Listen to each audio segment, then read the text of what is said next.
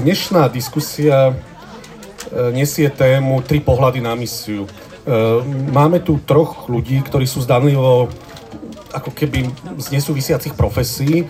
Nemusím asi predstavať, ale napriek tomu začnem od neho, kňaza Leonarda Pawlaka.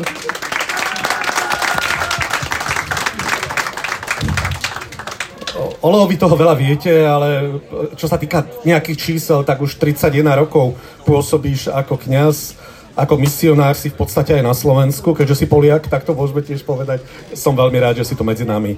Budem pokračovať ďalším pánom a potom prídem k dáme. Je tu pán profesor, plukovník Slawomir Jednoróg.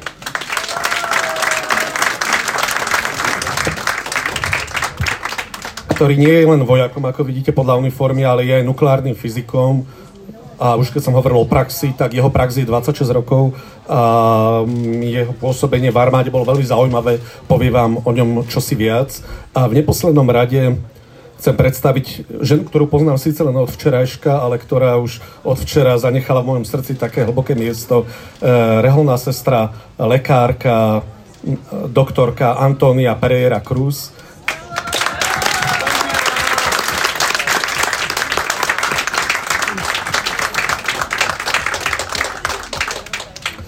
Ktorá je františkánka, jej prax asi na dámu, neviem, či sa to hodí hovoriť, ale je 46 rokov, takže je prax, ale v každom prípade dnes pôsobí v Brazílii, ale všetkých týchto 3 misionárov, humanitárnych pracovníkov, lekárku, vojaka a kňaza spája rovnaká skúsenosť. Všetci pracovali v Angole počas občianskej vojny a každý z nich prežil aj niekoľko traumatických zážitkov, ktoré ich možno poznačili, o tom budeme hovoriť, ale ja by som možno začal práve touto otázkou. Čo vás viedlo k tomu, aby ste počas občianskej vojny začali pomáhať v krajine, kde vám išlo o život, kde Leovi vybuchla mína pri nohe napríklad, kde ste boli ako zvlášť ako žena viac v ohrození života, kde samozrejme pán profesor Slawomir ako vojak bol v neustálom ohrození života, alebo bol neustálým terčom. Prečo ste išli pomáhať do menej rozvinutej krajiny a prečo ste išli do krajiny, kde bola myslím, že 30 rokov trvala občianska vojna? Takže, pán plukovník. You are quite sure the war in Angole was very long, 30 years. And in the end of this war, I have been attached to this territory as the peacekeeper. I have been Máte pravdu v tom, že táto vojna trvala 30 rokov a ku koncu tejto vojny ja som tam bol nasadený ako mierotvorca. I was born as an army officer, but I have been a special army officer. During my military service, I saw only one time a tank. It was when in the Polish TV was presented movie. Ja som bol armádny dôstojník, ale ja som bol veľmi zvláštny armádny dôstojník, pretože počas mojej vojenskej služby som videl tank len raz a to bolo v poľskej televízii. When the famous movie for tankists and the dog was presented, it was the movie exactly for the children. Keď som pozeral film Tankista a pes, 4 tankisti, čo je vlastne film pre deti. I get an academic degree from Military University of Technology as the nuclear physicist. Titul mám z vojenskej akadémie ako nukleárny fyzik, ale z vojenskej teda univerzity. So I was working for the army as that backroom boy. Takže som pracoval pre armádu, ale ako keby v zálohe alebo v úzadí. It means the man who secretly must solve scientific problem and introduce it to the army. A to znamená, že som bol chlapec, ktorý tajne musí vyriešiť nejaké vedecké problémy a potom ich predstaviť vedeniu armády. In this year, Poland received the independence. V tom roku? 1989. A v roku 89, keď Poľsko vyhlásilo nezávislosť, Poland aspirate as a country to the NATO and the common Europe. Tak Poľsko sa hneď uchádzalo o členstvo v NATO a v Európe. I have been a step on the ladder the Polish government climbed to the NATO. A ja som bol jedna tá priečka na rebríku, po ktorej poľská vláda ako keby sa vyšplhala do NATO. I speak a little bit English. Trošku hovorím po anglicky. And the number of army officers who understand English were very few. A v tom čase počet tých dôstojníkov z armády, ktorí hovorili po anglicky, bol veľmi nízky. Don't worry, the number of army officers who speak fluent Russian also was the very few. A takisto aj počet tých dôstojníkov, ktorí hovorili plynulo rusky, bol tiež nízky. So, according to the opinion of MOD, Ministry of Polish Defense, as the fluent English speaker, I have been posted to the mission area in Angola directly. Takže na základe názoru ministerstva obrany poľského, ako plynulo hovoriaci po anglicky, som bol vlastne vyslaný na misiu do Angoly. Okay, so I tried to realize the order. For the military person, order is not a piece of paper. It is not a newspaper. It is something which must be followed. A ja som... you try to what? As for the... Dla osób... No, just repeat it. Okay, I try to... Hovorí o poriadku, že... Simply, I received the order. Aha, že ja som proste prijal... Sorry. Ja som proste prijal rozkaz a pre vojaka je rozkaz proste... Rozkaz ísť do Angoly? Rozkaz ísť do Angoly a proste jednoducho som ho splnil. It was not for discussion, because I have been wearing the army uniform. So for me it is the simple. The secret is simple. I received the order, just go to Angola and be to a military observer, the representative of the Secretary General of UN. Takže to bolo veľmi jednoduché, dostal som rozkaz, ideš do Angoly a budeš tam pracovať ako sekretár, generálny sekretár, budeš pracovať pre generálneho sekretára Spojených národov. So this is the answer for your question. Takže toto je odpoveď na tvoju otázku, ako som sa dostal do Angoly. Ďakujem pekne. Antónia, o tebe viem, že si, napriek tomu, že si praktická lekárka, si odrodila takmer 1400 detí.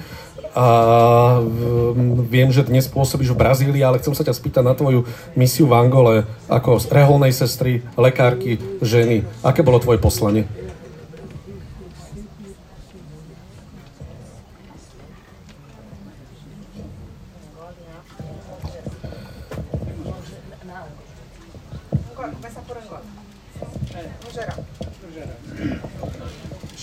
Začnem všeobecne. OK. Bem, enquanto mulher, a missão, ela vem do coração, ela brota. Porque a mulher, no modo geral, ela é mais sensível, ela é mais humana, ela tem um coração mais compadecido com a necessidade, com a situação dos pobres. Então, enquanto mulher, a nossa missão vai além. Temos o olho de águia. Ako žena, keď sa rozhodne pre misiu, tak ako keby to vychádzalo z nej, ako z jej bytia ženského, pretože žena je tá, ktorá je citlivejšia, tá, ktorá prijíma, ktorá je nežnejšia, čiže je to také prirodzené a má taký pohľad sokola, proste vidí detaily a pozerá sa na potreby tých, čo najviac ich potrebujú. Lembrei a exemplo de Maria na festa de Caná. Quando todos estavam festejando, ela estava na cozinha, nas entrelinhas, percebendo a necessidade da família, o apuro do casal. Então ela interveio, né, a Jesus Cristo para fazer o primeiro milagre. Então a mulher, ela tem em si essa sensibilidade. Čiže keď o tom rozprávam, stále si spomeniem na svadbu v Káne Galilejskej, kedy v plných oslavách, všetci tam oslavujú a Mária je práve tá, ktorá je niekde v kuchyni, ktorá je niekde v týchto priestoroch a ktorá stále sleduje, či či je všetko v poriadku, či niečo chýba. A keď chýba, tak ide, oznámi to a vlastne vďaka tomuto pohľadu detailnému Márii Ježiš učinil prvý zázrak. Čiže žena je stále tá, ktorá je tá citlivejšia na tieto základné potreby. Percebe, mesmo o que a pessoa, por timidez ou por vergonha, não expresse, não fale. E essa é uma grande missão nossa, né? Enquanto médica, perceber entre os pacientes, os mais necessitados, a sua condição de subhumanidade. Čiže ako žena, žena stále vycíti takú tú, aj keď má človek, ten druhý človek sa hanbí to akože vyjadriť, alebo nejakým spôsobom, ale žena vycíti akoby medzi riadkami tú potrebu toho druhého. Čiže ako lekárka tiež som sa snažila vycítiť to, čo ten pacient vlastne potrebuje. To, čo je vlastne to humánne v ňom a čo je vlastne to desumanizované v ňom. Ali eu acho uma junção perfeita. É a questão médica com a missão e com a parte feminina, materna. Por quê? Porque a mãe, a mulher, a médica, a missionária somam numa unidade que entreajuda mais do que o que a gente imagina. Čiže v tom vidím takú spojitosť, že aj medzi rolou reholníčky, aj medzi rolou lekárky. Pretože žena, matka, lekárka, misionárka, proste ona vie vycítiť v týchto, tie okolnosti tých ľudí. Imagine, essa última, imagine uma condição de doença, a pessoa já é pobre, excluída de tudo e de todos, necessitada, desprezada, é negra ou é índia e doente, então a pessoa se torna como se fosse a escória da humanidade. E aí chega o olho missionário, feminino, sensível e acolhe, e abraça e aconchega. Že predstavme si človeka, ktorý je chorý. Ale on nie je len chorý, ale on je aj tá žena môže byť aj chudobná, môže byť černoška, môže byť domorodkyňa, nemá vôbec hlas v spoločnosti, už je dávno vylúčená z tej spoločnosti a ešte má aj tú chorobu.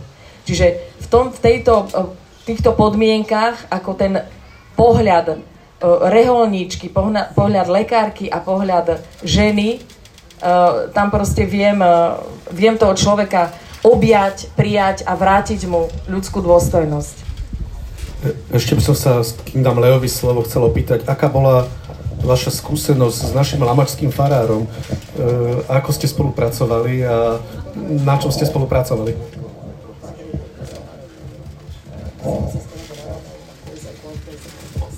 Otázka pre obidvoch. Nech sa páči, Antónie, môže začať. Não, fala. Antónie. Let's start from me. Okay. Začneme mnou. Okay. As a newcomer to Angola, I have been posted for the training course for the newcomers. Ako novoprichodzi do Angoly ma umiestnili na kurz pre novoprichodzích do misie. So I try to pick up all the knowledge about the country and about the war circumstances, as well as other Polish people who I can meet in Angola. Takže tak ako iní Poliaci, ktorých som stretol tam v Angole, som sa snažil dozvedieť všetko o tej vojenskej situácii, ktorá tam je, aj o krajine ako takej.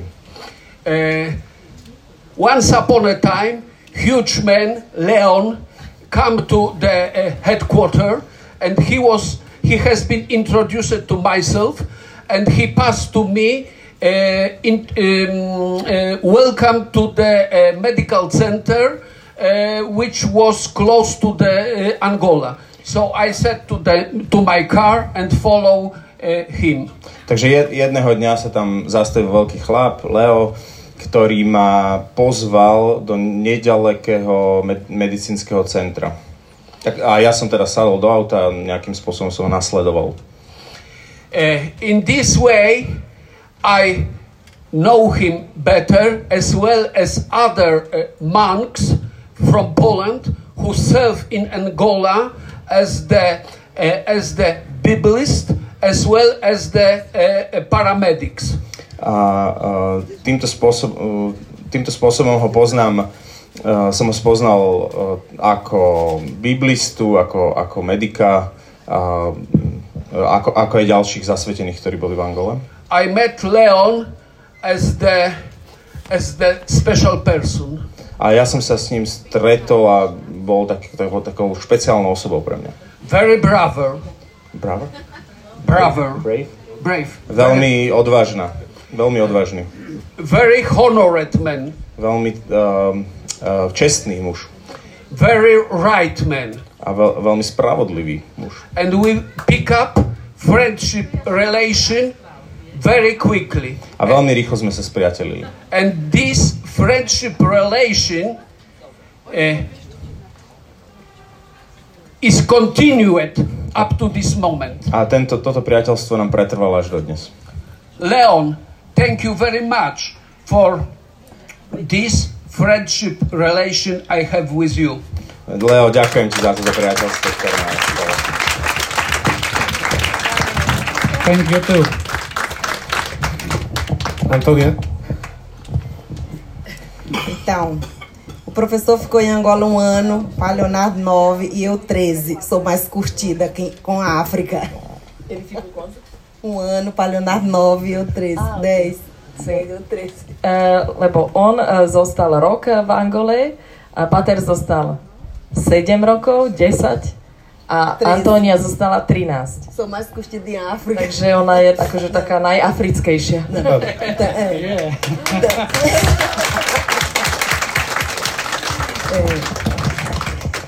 Nós fomos a Angola a convite de Dom Moaca, um bispo excelente que já está em Deus, convidou a minha congregação para ir a Angola. E as primeiras irmãs que foram, todas já eram aposentadas no Brasil. Então eu, depois de 3 anos que elas estavam lá, eu me senti como envergonhada de que as irmãs que foram para a África já tinham doado toda uma vida no Brasil, já aposentadas, e foram as que se dispuseram aí. E eu, naquela altura, eu tinha 29 anos. E eu também me candidatei aí. De certa forma, assim, provocada, envergonhada, porque só ia irmãs idosas. Cadê as jovens da congregação? Então, eu fui. My sme boli pozvané ako kongregácia otcom biskupom Moakom, ktorý už dnes nežije. A vlastne prvé sestry z mojej kongregácie odišli z Brazílie v dôchodkovom veku, čiže oni už celý život pracovali, už sa dali, už sa, jak sa to povie, rozdali život pre Brazíliu a odišli do Angoly už ako staršie. No a ja som mala vtedy 29 rokov a som bola taká aj trošku, že tak zahambená, že tak kde máme mladé z Rehole, že však teraz treba tu niečo začať tiež robiť, takže som veľmi s takým nadšením sa do toho dostala.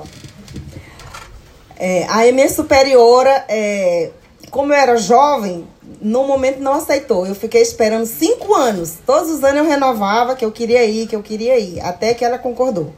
Depois que eu cheguei em Angola, com 2 meses apenas, começaram as malárias. A primeira malária eu fiquei muito mal mesmo. E foi aí que eu disse, pronto, não sou missionária, vou voltar embora, sou uma frouxa. Frouša.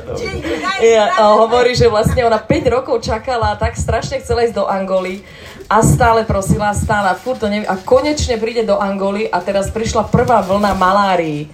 Po 2 mesiacoch, kedy ona prišla do Angoly, tak strašne ochorela, bola medzi životom a smrťou a hovorí si, no tak to je úplne v keli, ja som vôbec není narodená misionárka, ja idem asi naspäť domov, že som taký slaboch, akože to slovo frouša, to je také brazílske, že som proste na nič, idem preč. E nessas malárias eu conheci Leonardo. Leonardo, ele era um missionário muito assíduo, muito trabalhador, muito disposto. desde fazer mecânica dos carros até ir buscar uma criança grave lá na aldeia, 200 quilômetros para colocar na transfusão, buscar parturiente. Então nos conhecemos nesse trabalho. A vlastne v tomto období som spoznala patra Leonarda, ktorý bol nesmierne akože zanietený, odvážny, veľmi pracovitý, nerátal síly, či jak sa to povie, že proste išiel aj 200 kilometrov pre jedno dieťa, ktoré potrebovalo infúzie, doniesol do nemocnice a tak vlastne v tomto kolobehu, v tomto dinamizme sme sa spoznali. Ali começamos a nos ajudar mutuamente, né? Quando eu estava com malária, ele me apoiava, veio levar ao hospital, emprestava o carro pra gente fazer viagem, porque o nosso carro já era muito velho, sem freio. Então ele me apoiava com o carro. Quando ele estava com malária também eu apoiava. Então assim fomos nos ajudando nessa árdua missão. A vlastne navzájom sme sa podporovali a pomáhali si, čiže ja keď som mala maláriu, tak páter Leonardo ma vozil do nemocnice a proste aj nám občas požičal auto do komunity, pretože naše auto už bolo strašne staré, už ani brzdy nemalo. A potom zase, keď on mal maláriu, tak my sme sa o neho starali a proste sme si takto navzájom, sme sa zblížili. Ďakujem, Leo. My sme tu väčšinou Lamačania.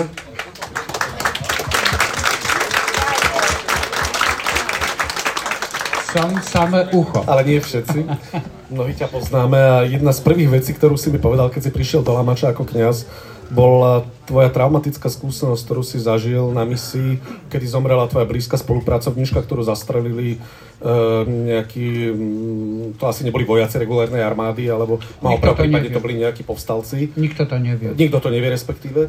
A ty si sa vlastne vďaka v úvodzovkách výbuchu míny dostal až sem k nám do Lamača, vďaka ďalšej traumatickej udalosti v tvojom živote.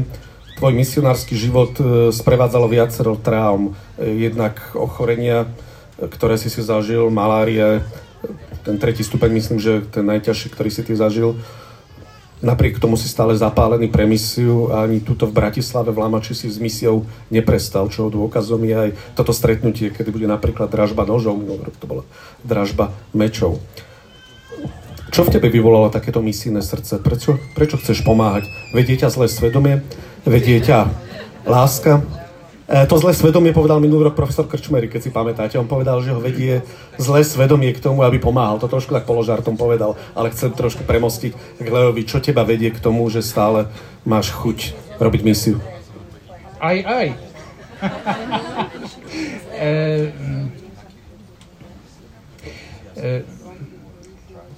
Mamy w Polsku nowego kardynała.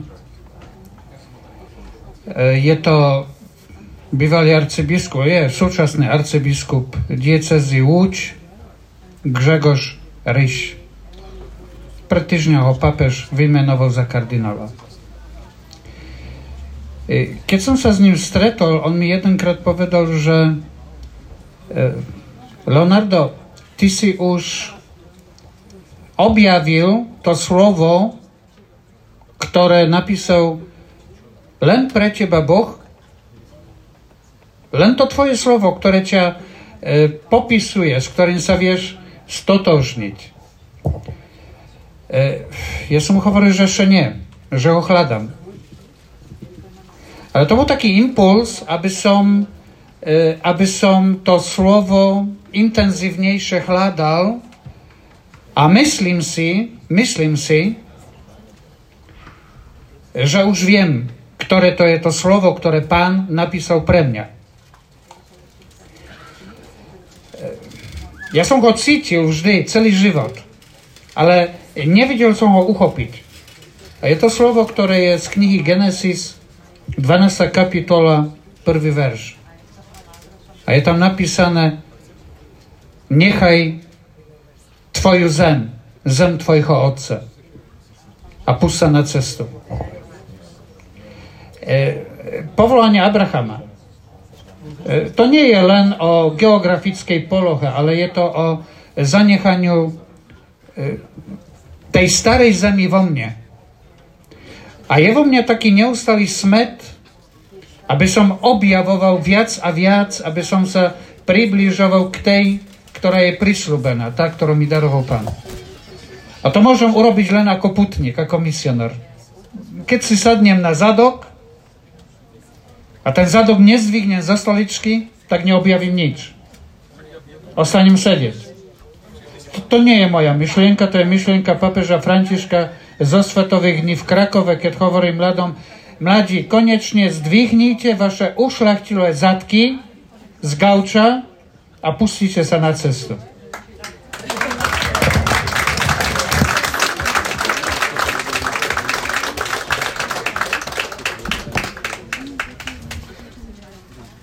Ja som sa zúčastnil niekoľko krátkodobých humanitárnych misií, napríklad v Kenii alebo v Kambodži, kde som mal častokrát dojem, že my muzungu, teda my bieli, my sme muzungu, že sme častokrát trpení ako nutné zlo, že ten náš pohľad nás Európanov napríklad je taký, že niečo prinášame do týchto menej rozvinutých krajín, ale častokrát narážame, aspoň z mojej skúsenosti, povedzte mi, aká je vaša, narážame na to, že na také veľké sklamanie tých ľudí. Prídeme tam na pol roka, na rok, na 2 roky, doneseme niečo materiálne, doneseme možno niečo duchovné, v tvojom prípade ako kňaz. A tá moja otázka je, ako robiť misiu tak, aby bola prijatá. Aby nebola chápaná ako násilie nás muzungu, aby to nebolo chápané ako nejaké kultúrne násilie, ale aby sme naozaj boli prínosom pre tieto chudobné krajiny, do ktorých už v podstate stáročia chodíme v rámci kresťanských misií, možno aj vojenských, to neviem, ale v rámci kresťanských určite. Ako robiť misiu dobre, aby bola prijatá? Leo, kľudne začni, keď už si mal slovo. Častokrát my mzungu mundele, my bieli, keď sa ocitneme v tom innom svete, tak máme pocit, že sme wladari sveta, że nam všetko patrí, że všetko wiemy, że všetko chápeme, że všetko si vieme vysvetliť. A tak v podstate nevieme nič. Nevieme nič o živote týchto ľudí. I pokiaľ taký mzungu mundele, ten bieloch, nie zdvihne svoj ušľachtilý zadok z toho tronu, že ten tron je o tom, že ja všetko viem. Ja som ten lepší. Keď si nesadne na zadok, na zem spolu s tými ľuďmi a nezačne počúvať, tak nemôžeme hovoriť o žiadnej misii. Pán plukovník. The former Secretary General of United Nations said, bývalý generálny sekretár Spojených národov povedal, the peacekeeping operation, it is the worst job for soldiers. Mierové operácie sú najhoršia úloha pre vojakov. But nobody can make this operation better than soldiers. Ale nikto nezvládne tieto operácie lepšie ako vojaci. So this is the secret. What for soldiers are posted to the mission area to catch and keep strongly the peace. A to je aj dôvod, prečo sú nasadzovaní vojaci do týchto misijných oblastí, aby udržali mier. Doesn't matter how long the particular soldier is posted to the mission area. Nezáleží na tom, ako konkrétny vojak je tam nasadený v tej konkrétnej oblasti. Is it a half year of 1 year? Či je to pol rok alebo rok? Army, it is the continuation. So the particular soldier who finished his job will be replaced for the next one and next one and next one. To, čo tam zostáva, je armáda. Tí jednotliví vojaci, oni sú proste vystriedaní, vymenení ďalšími. Up to the moment the order will be complete. A oni sú tam vlastne do momentu, kým není nastolený znovu nejaký poriadok. So it is not my fault that I have been posted to Angola only for 1 year. Čiže to nie je moja vina, že som bol nasadený v Angole len rok. I try to do the best. Ja som proste robil, čo som mohol, moje najlepšie. And I believe I did it. A verím tomu, že som to naozaj, že som takýto prístup mal. So this is my point of view. Toto je môj pohľad. Pani doktorka. É uma pergunta difícil e é uma condição muito complicada, muito complexa isso ali. Por quê? Há sempre uma relação de poder, mesmo inconsciente. Há sempre uma relação de poder. São os países ricos sobre os pobres, o patrão sobre o súdito, são os brancos sobre os negros. Então, essa relação de poder, infelizmente, sustentada pelo capitalismo e pelo mundo em geral branco, na maioria das vezes ela não é aceita. Quando ela é percebida, ela não é aceita. Por mais que você vá com boa vontade, ela não é aceita. Tuba. Je to veľmi komplexná otázka, čo sa týka misie a prístupu, pretože jedná sa v podstate o otázku moci. Aj keď nevedomky, ale stále vlastne ten fundament je otázka moci. Alebo je to moc medzi krajinami bohatými, chudobnými, čiže bohaté na chudobné, alebo je to moc vedúceho a sluhu, alebo je to moc bielých voči čiernym. A aj keď prichádzame s najlepšou možnou vôľou a proste otvorenosťou a všetkým, keď prídeme s takýmto spôsobom, alebo keď je to takto vycítené tými ľuďmi, tak tá misia nie je prijatá. Jednoducho sa môže robiť čokoľvek, ale nie sme prijatí. Os países pobres e a escória da humanidade, vamos dizer assim, os pobres, os miseráveis, que seja lá indígena, quilombola, os povos originários, africanos, eles, no fundo, eles sabem que os países opressores, os países ricos, eles sugam 99,9% de suas riquezas e depois devolvem em forma de migalha. E eles não aceitam isso. A vlastne títo ľudia domorodí v tých oblastiach, v tých krajinách, oni vedia, že bohaté krajiny tých bielých, oni vycuciavajú vlastne tie krajiny. Oni ich proste 99,9% to, čo tie krajiny majú, odchádza do krajín bohatých, kapitalistických, kde to je všetko spracované a im sa to vracia vo forme omrviniek.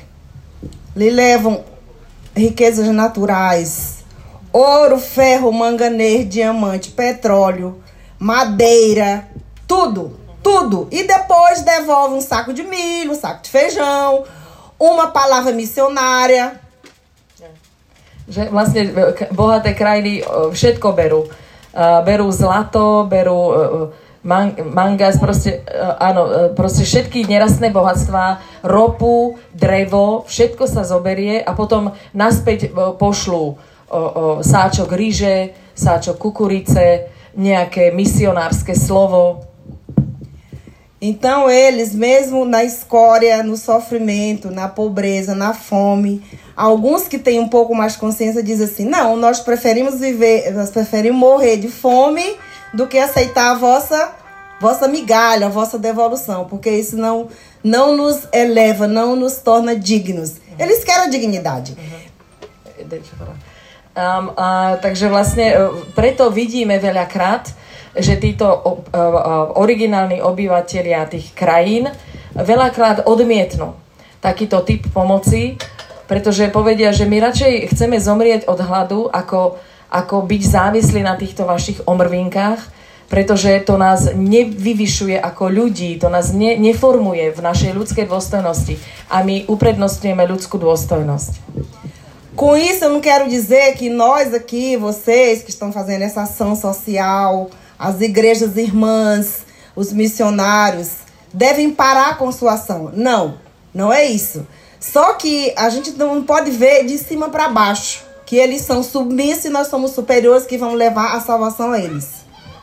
Že týmto nechcem povedať, že rôzne humanitárne akcie alebo toto naše stretnutie, čo teraz vyzbierame tu, že to nie, že to neplatí, alebo že to je niečo nepotrebné, ale v podstate chcem poukázať na to, že vo svete sa stále jedná o tú podriadenosť, že vlastne stále to ide z hora dole. Že to by sme sa mali trošku to zmeniť, že tie pomoci by nemali chodiť stále z vrchu, my sme tí, čo máme všetko a teraz dovolíme si dať niečo, že treba to zmeniť. Ainda, só um pouquinho, a maneira mais fácil de chegar a eles, assim, sem tanta rejeição, ainda seria através mesmo das organizações não governamentais, das ONG, não é? E igrejas sérias, porque tem muitas igrejas também que faz charlatanismo, né? Igrejas sérias, lideranças nativas, lideranças deles, por exemplo, um soba, um cacique. Através das lideranças nativas seria a forma mais fácil ainda de chegar a eles com donativo. E você, para conhecer um pouquinho, eles teriam que conviver pelo menos aí uns 3-4 anos. Sentar no chão, comer do que eles comem, beber na fonte, tomar banho no rio, viver um pouco a vida deles. Porque senão não vai ser aceito mesmo, não. Você começou para dizer... Que a forma mais fácil de ser aceito através das igrejas. Sim. Že taká najľahšia forma, ako by prijali tú pomoc, je vlastne cez tie váženejšie alebo cez tie serióznejšie cirkvi, pretože vieme, že v Afrike je strašne veľa cirkví takých, že len zneužívajú a tak akože vyťahujú z ľudí, ale že proste formou, kedy tí, ktorí prídu do tých oblastí, tak sa že porozumejú tej realite čo najlepšie a z tých ľudí, ktorí tam žijú, povyberať napríklad nejakého šéfa nejakej komunity alebo kasíky, to sú tí indiánsky vedúci, proste ich povzbudzovať, im napríklad tie organizácie, mimovládne organizácie, že tam pracovať s tým, že sa stať jedným z nich. Čiže jesť to, čo oni jedia, ísť sa ukúpať v rieke, proste žiť tak, jak oni žijú a na to potrebujeme minimálne 3-4 roky, aby sme pochopili ich mentalitu. Ďakujem. Leo, chceš reagovať sa? Áno, tak trošku odľahčiť chcem to všetko, je to taká vážna téma. Vieš, aký bol môj najväčší problém v Afrike? Nie, vecko nie. Vecko to nie je žiaden problém. Tak sa zastaviť, choď si kde a urobíš, čo máš. Wojna to tiež nebol problém.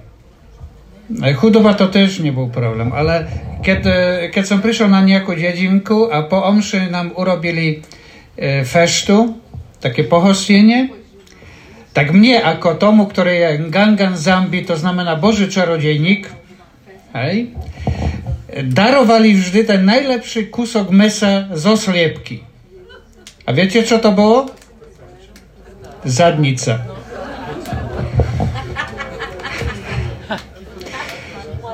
Všetko si dám, aj tie chrobaky, ktoré tam robili, ale voči tomu mám nejaký predsudok. Tak ja som sa tvaril tak, že ďakujem vám pekne a tuto niekde vždy spadlo. To sú takéto veci. Ďakujem. Takže trtol nemáš rád, to ti nemáme nosiť farníci. Dobre.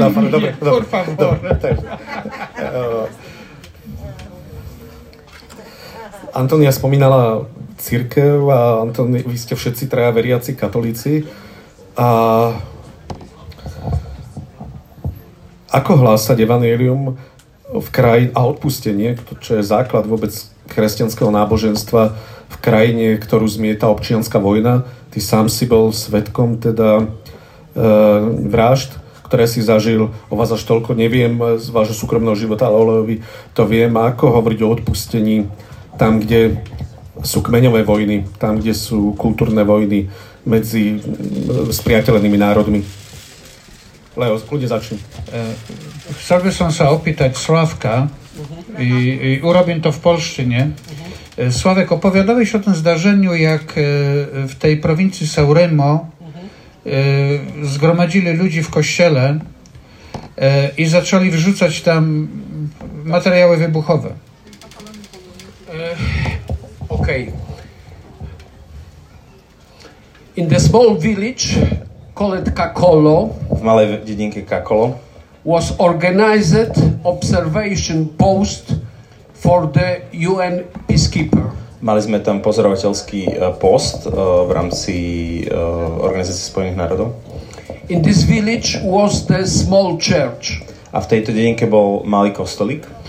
As the Roman Catholic, I went to this church. Ako rímsky katolík som navštevoval tento kostolík. I have opened the door. Aha, som prišiel do toho kostolíka, otvoril som dvere. And I saw the Christ with the Jesus, and this Christ was completely destroyed. A videl som tam Krista, ktorý bol úplne zničený. Only half of the hand len polku ruky mal. Was attached to the wall. Len polka ruky bola na stene. And piece of his leg was attached to the wall. A na stene bol ešte kúsok jeho nohy. How it was happened? A ako sa to tam udialo? During civilian war, rebellion keep all the villagers to this church, to inside of the church. Počas občianskej vojny rebeli nahnali všetkých dedinčanov do tohto kostola. Close the door. Zamkli dvere. And drop explosive through the windows to inside of the church. A nahádzali donútra kostola výbušniny. One of the victim of this action was Jesus Christ. A jedna z tých obetí bola socha Krista. This is the story Leon asked me to tell you. A toto je príbeh, ktorý ma Leo poprosil, aby som vám porozprával. I have now I tell you a couple of my very personal stories, very personal information. A teraz vám poviem pár svojich osobných príbehov. I have my own contract with dear Lord. Ja mám svoju vlastnú zmluvu s drahým pánom. I believe that he allowed me to come back to my country, to come back to my family. Ja som veril tomu, že on mi dovolí sa vrátiť späť do mojej krajiny, do mojej rodiny. Unlike in my previous life, I try to pray every time I can do it. A nejako v mojom predchádzajúcom živote som sa snažil modliť vždy, keď som to mohol. And my comeback in one piece to Poland, it is the proof that God exists and take care on myself. A môj návrat v jednom kuse domov je dôkazom toho, že Boh existuje a že je. Yes, and my agreement, my very personal agreement with God has been complete. A moja veľmi osobná taká dohoda s Bohom bola naplnená. So, thanks him, I am here and I can opportunity to explain you the situation in the Angola and few pieces of my own life. A vďaka nemu tu vlastne som schopný byť a trošku vám porozprávať o mojich nejakých skúsenostiach z tej Angoly. Ja by som sa ešte k tej Angole rád vrátil. Viem, že si raz dal do pozoru aj angolského generála. Vedel by si nám k tomu v krátkosti aspoň niečo povedať, ako sa to stalo?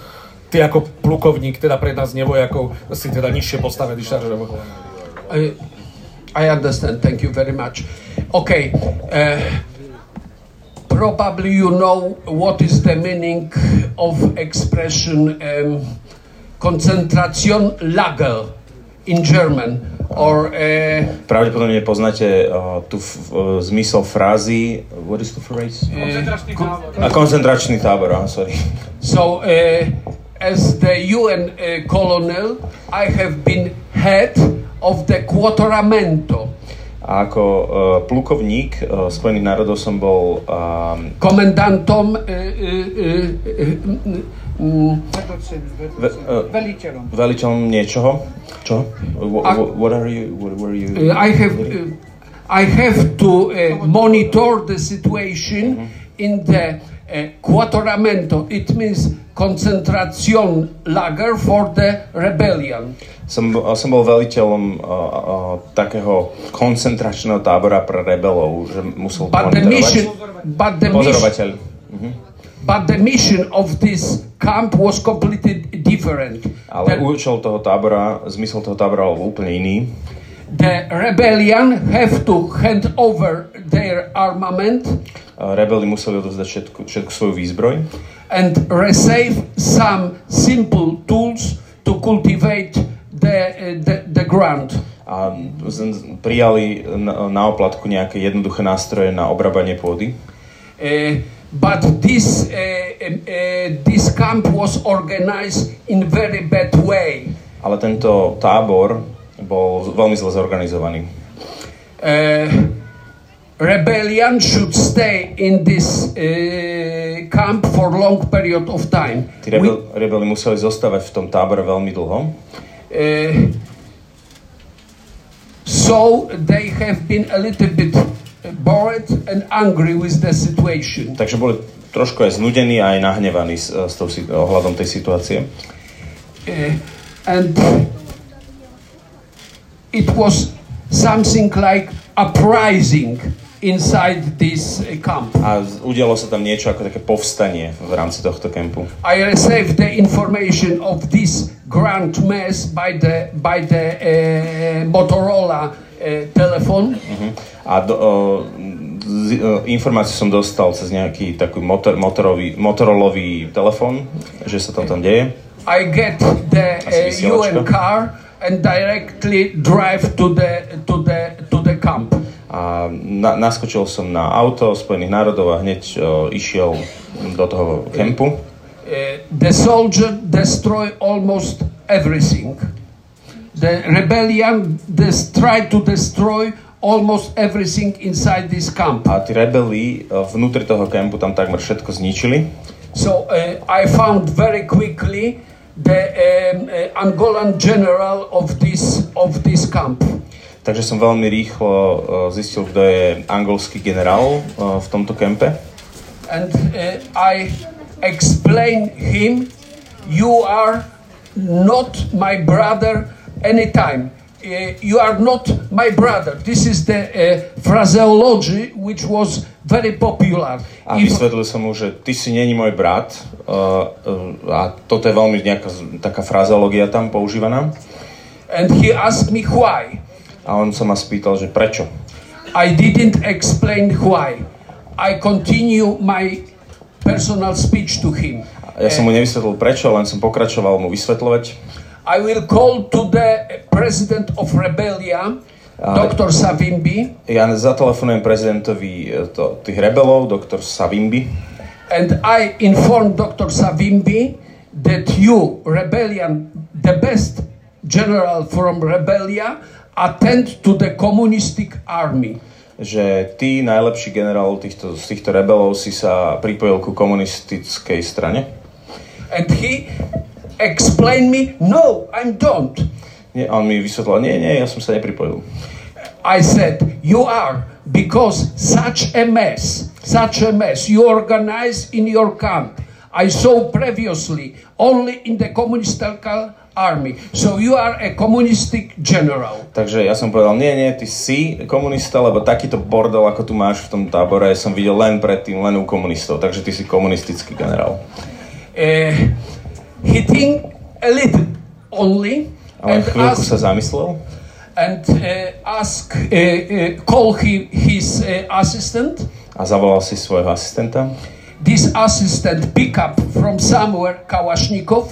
A niekadiaľ vytiahol ten asistent Kalašnikov. And tried to shoot to the air. A skúsil vystreliť do vzduchu.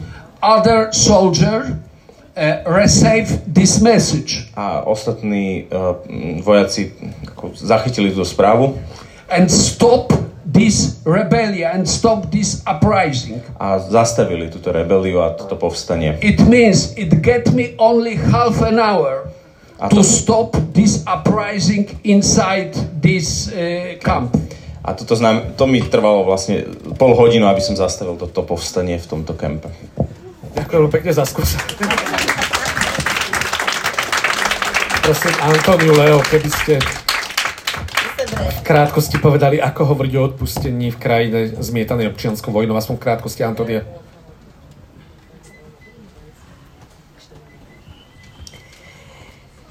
Eu não raciocino por aí. Não falo de perdão no país em guerra. Nerozmýšľam takto, týmto spôsobom, že odpustenie vo vojne, v krajine vojny. Não vou falar em nome da igreja como um todo, mas parte da igreja e a minha congregação, que tem um raciocínio, uma linha de pensamento totalmente diferente. Nebudem hovoriť v mene cirkvi, ako v mene nejakej cirkevnej línie, ale možno jednej časti cirkvi a hlavne v línii mojej kongregácie, ktorá takto rozmýšľa, ako to poviem. Vamos pegar 3 vertentes. Primeira, eu vivi 12 anos de guerra, depois 1 ano de paz. Então, durante a guerra, você não vale a pena dizer para a pessoa tenha calma, tenha paz. Não, você vai lutar para que as pessoas continuem vivas. Só um pouquinho.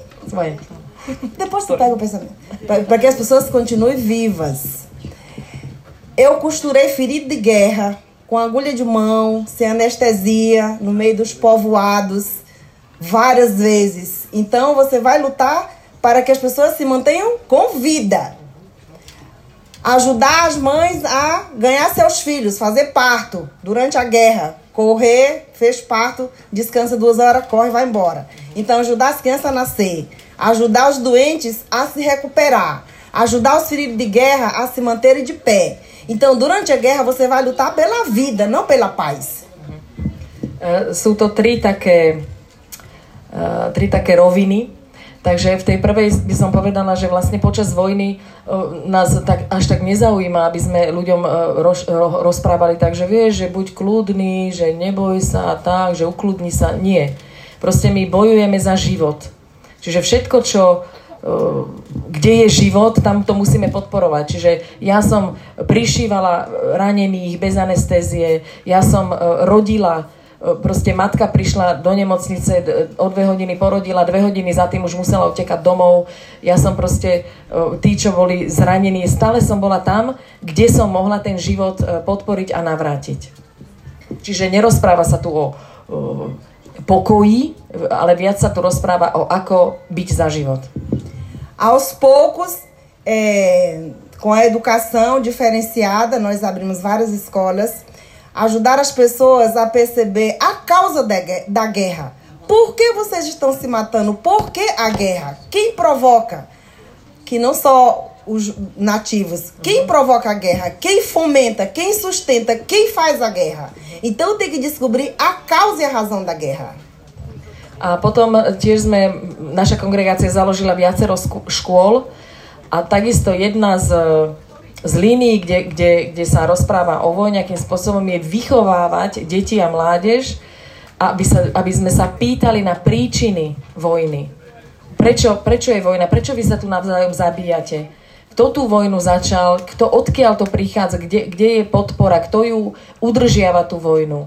Čiže stále treba mať na pamäti, že musíme vedieť príčiny vzniku toho conflito. E eu fazia muita palestra para as mães gestantes, as grávidas, não é? Então a gente colocava assim, colocava diante do pensamento delas as crianças que estavam por nascer e dizia, olha, vamos pensar num futuro diferente para suas crianças que estão por vir.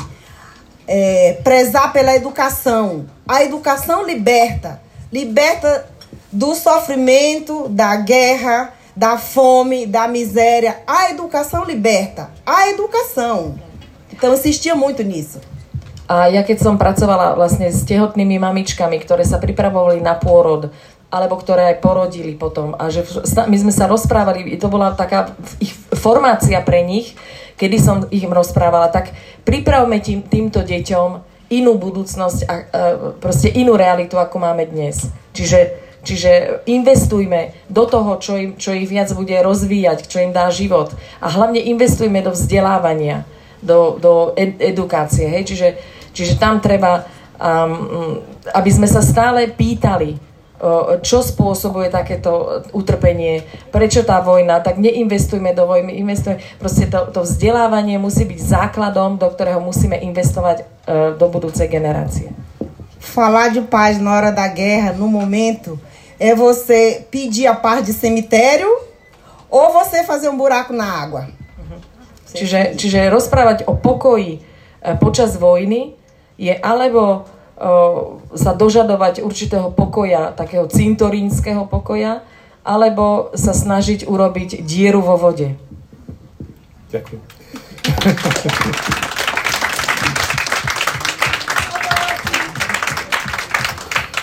Leo. Súhlasím s tým. Mám takú skúsenosť, lebo poznám kongregáciu sestry Antónie veľmi dobre. W takim mesteczku Ambríž mali školu. A v tej škole boli dospelí chlapi. 40 roční, ktorí nevedeli písať ani rátať. Ale tí chlapi, keby ste ich posadili za dielo, hej, tak oni presne vedeli prepočítať diaľku, uhol, všetko možné.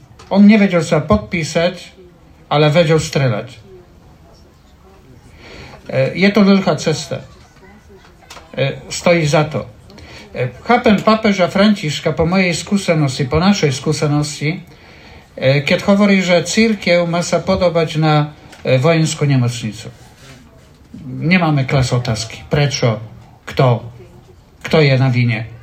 Máme vystrieť ruku tým, ktorí najviac tú pomoc potrebujú, ktorí chvácajú teraz. To všetko.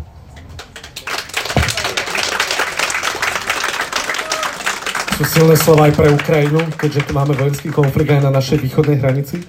Antónie? Não, mas só um pensamento.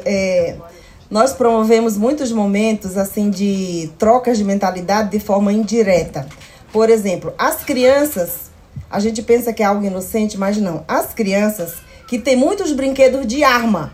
A gente promovia grandes movimentos, recolhia todos os brinquedos, armas, em troca de bola ou uma boneca para as crianças. E fazia uma grande celebração bem no meio da aldeia e tocava fogo naquelas armas. Queimava as armas e em troca oferecia um brinquedo, bola ou a boneca para as crianças. Aquilo aí já é para promover uma cultura de paz, que é a longo tempo. Teraz som si spomenula s týmto rozprávaním, že napríklad myslíme si, že deti, že je dobre, že to nevadí, že oni nič necítia, nič nevidia tak.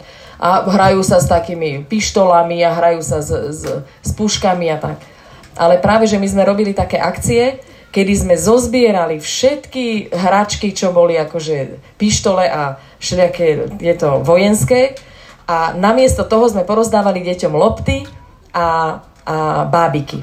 Tak sme v strede tej dediny alebo toho obývaného priestoru urobili sme takú oslavu, také slávenie, a kde sme tak slávnostne, akože všetci už mali tie lopty a bábiky a my sme tak slávnostne zapálili tie hračky, čo to boli, tie pištole a to. A vlastne tým sme chceli ukázať, že toto je tiež krok k mieru a pokoju, aby sme nepodporovali takéto hračky.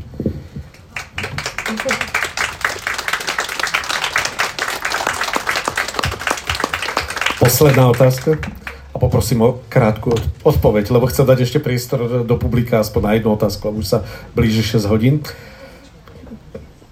Ktorý moment práce kňaza, vojaka, lekárky vám dáva silu, aby ste stále nachádzali zmysel vo vašej práci?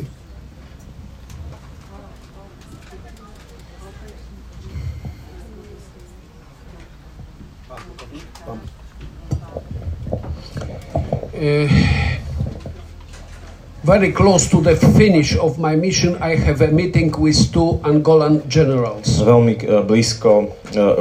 blízko ku koncu mojej misie v Angole som mal stretnutie s 2 angolskými generálmi. And my mission was to stop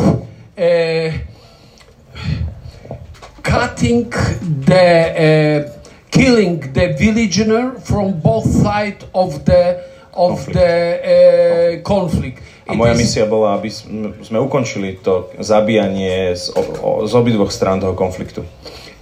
Po polsku to są czystki etniczne. To rozumieć. Unfortunately, the interpreter didn't come for this meeting. Ale na nešťastie môj prekladateľ neprišiel na to stretnutie. Officially, I should stop the meeting. A oficiálne som mal ukončiť ten meeting. But I speak a little bit Portuguese. Ale trošku portugalsky som hovoril. So I ask both of this general from where they get education. A obidvoch týchto generálov som sa spýtal, skadiaľ majú vzdelanie. One said that he get graduation from Frunzywówka, Russian Military Academy. A jeden mi povedal, že dostal vzdelanie na ruskej vojenskej akadémii. The second one explained that got graduation also in Russian Military Academy. A druhý mi vysvetlil, že tiež na vojenskej ruskej akadémii získal vzdelanie. My Russian language was better than Portuguese. A vedel lepšie po rusky ako po portugalsky. So I asked them if they allow me to explain my point of view in Russian. A spýtal som sa ich, že či mi dovolia, aby som im vysvetlil môj pohľad po rusky. They approved my idea. A oni to schválili. So first of all, I passed to them lot of dirty words in Russian. Najprv som im veľmi veľa nadával po rusky. I know such a words in Russian. Lebo som poznal tieto nadávky v ruštine. They sat like a mumia without any answer. A sedeli tam bez slova. They dropped their head down and look only to the floor. A sklonili hlavu a pozerali na podlahu. They were feeling guilty. A cítili sa previnilo. I explained that what they are doing, it is the stupid things. A vysvetlil som im, že to, čo robia, je úplne hlúposti. And this meeting toto stretnutie make me sure ma uistilo o tom, that my efforts že moje úsilie went in good direction because these two generals promised me to stop this ethnic čistenie. Že išlo správnym smerom, pretože títo dva generáli mi prislúbili, že skončia s týmito etnickými čistkami.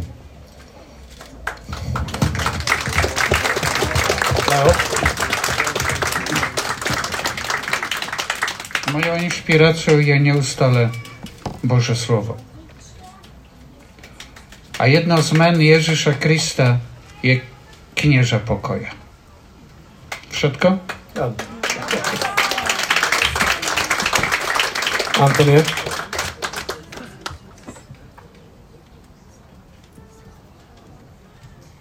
A minha motivação principal, claro, é Jesus Cristo, né? Ele de condição divina se humilhou, desceu, se encarnou e veio viver entre nós para nos elevar. Então é Ele. Mojou inšpiráciou takisto je Ježiš. On, ktorý mal Božiu podmienku, kondição. Áno, proste bol Božím, ale že sa ponížil a stal sa človekom. Čiže to je pre mňa, áno, Božiu prirodzenosť. To je pre mňa Ježiš. Que está em Filipenses capítulo 2. Čo je u Filipanov 2. kapitola. E tomo muito a sério o capítulo 10 de Mateus. A veľmi seriózne beriem aj 10. kapitolu z Matúšovho evanjelia. A nossa missão é ir. Enquanto tiver um só pobre passando fome, catando comida no lixo, vivendo nu, morando nas ruas, nós cristãos, em princípio, não deveríamos dormir em paz. ficar de braço cruzado. Essa tem que ser a nossa razão. Pretože kým budú medzi nami ľudia, ktorí sú hladní, ktorí hľadajú jedlo v smetiakoch, ktorí žijú na ulici, ktorí sú proste otrhaní, chudobní, tak my, kresťania, by sme nemali spávať v pokoji. Proste nemáme mať ruky akože založené a nič nerobiť. Ďakujem pekne. Ďakujem.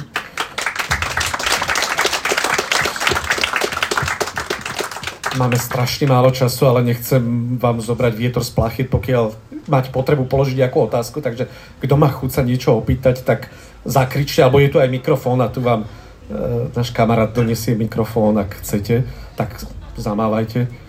Nikto nemá odvahu v tomto teple, že predĺžava diskusiu. Aha, je tu jedna. Môžem ťa poprosiť tu dať pani mikrofón. Takže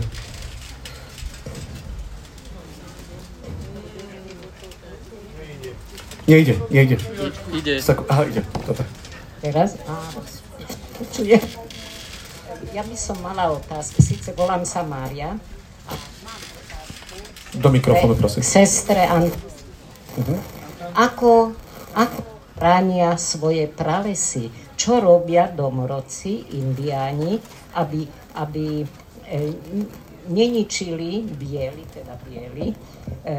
tie lesy, a nie len v Brazílii, ale v celých Andách, aj v Peru. A to je, myslím, vážna otázka pre vás a odpoveď by sme chceli vedieť.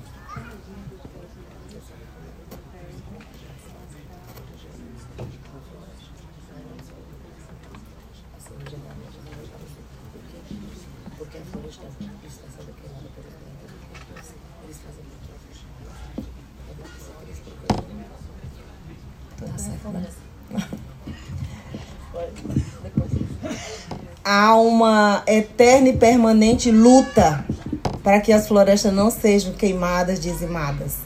Só que as forças do pequeno, às vezes é muito pequena, é bem pequena.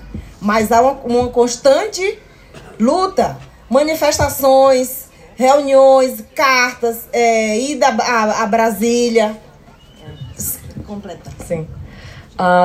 Existuje neprestajný boj o tieto lesy, pralesy, a proste lenže tým, že hlas malý, teda chceme povedať, že je to ten domorodec, ktorý nie je uznaný dostatočne v spoločnosti, tak je nedostatočný. Čiže tí ľudia chodia manifestovať do Brazílie ako hlavné mesto, robia rôzne akcie, ale sila toho bieleho, sila toho elitného, áno, je stále silnejšia. Ja som žila tiež 16 rokov v Brazílii, ja som teda bola v severovýchodnej časti, ale my máme sestry, ja som z kongregácie Notre Dame a máme akože v Amazónii, oni sa zúčastňujú rôznych tých projektov, ktoré sú uznané aj brazílskou cirkvou, biskupmi, to tam už trvá 50-60 rokov, kde tí reholníci spolu s tými domorodými pracujú vyslovene na udržaní, hej, lebo tí domorodci z toho žijú, že tie orechy zbierajú, alebo to ovocie, vyrábajú z toho rôzne veci, ale príde potom nejaký vlastník, miliardár, hej, ktorý je zároveň samozrejme aj federálnym poslancom, čiže federálni poslanci v podstate si v živote neodhlasujú agrárnu reformu, pretože by išla proti ním.